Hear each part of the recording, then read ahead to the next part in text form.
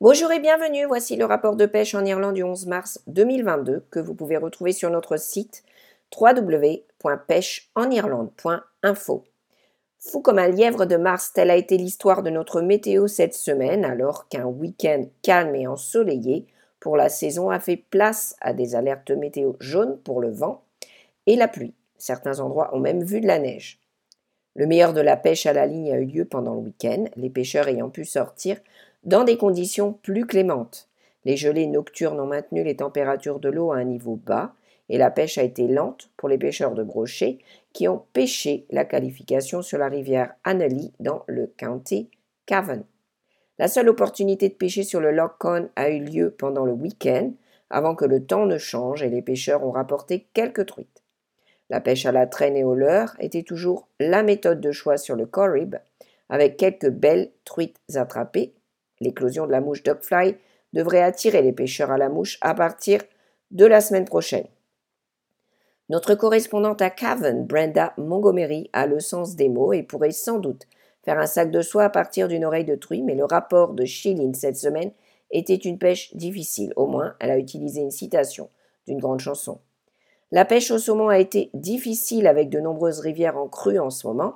La Blackwater a enregistré ses premiers saumons de Carisville, Blackwater Trout et Salmon Fishery. Ailleurs, la Moy n'a pas encore enregistré de poissons et les pêcheurs attendent toujours le premier saumon sur la Bandon également. Des conditions humides et venteuses ont prévalu sur le Loch Curran où aucun poisson n'a été signalé non plus. Les membres de Killybegs Mariners ont profité du temps calme qui a précédé le vent et la pluie avec de belles parties de pêche du bord, malgré les grandes marées et les mauvaises herbes. Certains d'entre eux ont également fait une sortie matinale à bord du bateau charter Deep Blue d'Adrian Molloy et ont attrapé un beau mélange d'espèces.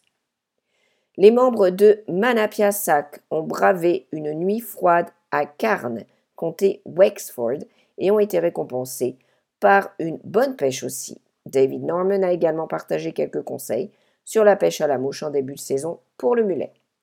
Le nouveau livre sur les mouches à saumon historique publié par Inland Fisheries Ireland a suscité d'excellentes réactions de la part des pêcheurs de saumon et des spécialistes de mouches. C'est pourquoi nous continuons à le présenter cette semaine.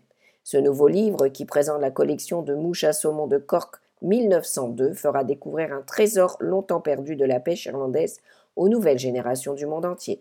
Cette publication merveilleusement illustrée est disponible en ligne dans différents formats. L'objectif est d'exposer la collection une fois de plus et les membres du public sont encouragés à contacter l'IFI pour faire part de leurs suggestions.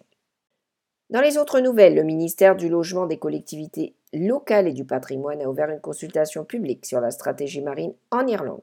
Il invite à formuler des observations, des points de vue et des commentaires sur la révision et le développement de la partie 3 de la stratégie marine irlandaise, le programme de mesures conformément à la directive sur la stratégie marine. Pour en savoir plus et savoir comment soumettre une proposition, venez sur notre site. L'Irish Specimen Fish Committee souhaite informer les pêcheurs de l'avancement du rapport annuel 2021 et de la journée de remise des prix. Le rapport est en cours de finalisation en vue d'être publié en avril. L'événement habituel de la journée de remise des prix, qui a lieu chaque année en février, a été reporté en raison de la situation du Covid-19, mais il est prévu d'organiser un événement à un moment donné en 2022. Il y a également de nouvelles règles concernant les poissons spécimens pour 2022. De plus amples informations sont disponibles sur notre site. Inland Fisheries Ireland, en collaboration avec le Blackrock Education Centre, souhaite inviter les élèves des écoles primaires du pays à concevoir une affiche qui encourage une plus grande conservation des poissons natifs d'Irlande. Ce concours national d'affiches fait partie du programme éducatif Something Fishy et démarre officiellement ce mois-ci. Des ressources gratuites contenant de plus amples informations sur le concours sont disponibles sur le site www.somethingfishy.ie. Par ailleurs, si vous l'avez manqué, certains de nos employés ont récemment participé à l'émission Ear to the Ground de RTE, notamment Maureen Byrne et son chien de détection Oshi, qui ont permis de capturer de nombreux filets illégaux dissimulés. Vous pouvez revoir l'émission sur notre site. Samedi matin, le temps sera sec avec un vent frais venant du sud-est dans l'après-midi qui apportera de la pluie vers le nord du pays, devenant parfois forte et tombant sous forme de neige fondue sur les collines et les hautes montagnes, entraînant à nouveau des inondations par endroits. Température de l'après-midi 7 à 9 degrés avec des vents du sud-est devenant forts en début de soirée. Des averses dimanche puis un temps un peu plus stable en début de semaine prochaine, mais il y aura parfois des conditions humides jusqu'au milieu de la semaine affectant principalement l'ouest. Une haute pression apportera des conditions agréables plus tard dans la semaine. Nous vous rappelons que vous pouvez retrouver ce rapport et beaucoup d'autres informations pour venir pêcher en Irlande sur notre site www.pêcheenirlande.info. Nous vous invitons également à vous abonner à nos pages Twitter et Facebook ainsi qu'à nos podcasts hebdomadaires sur Spotify, iTunes et Google.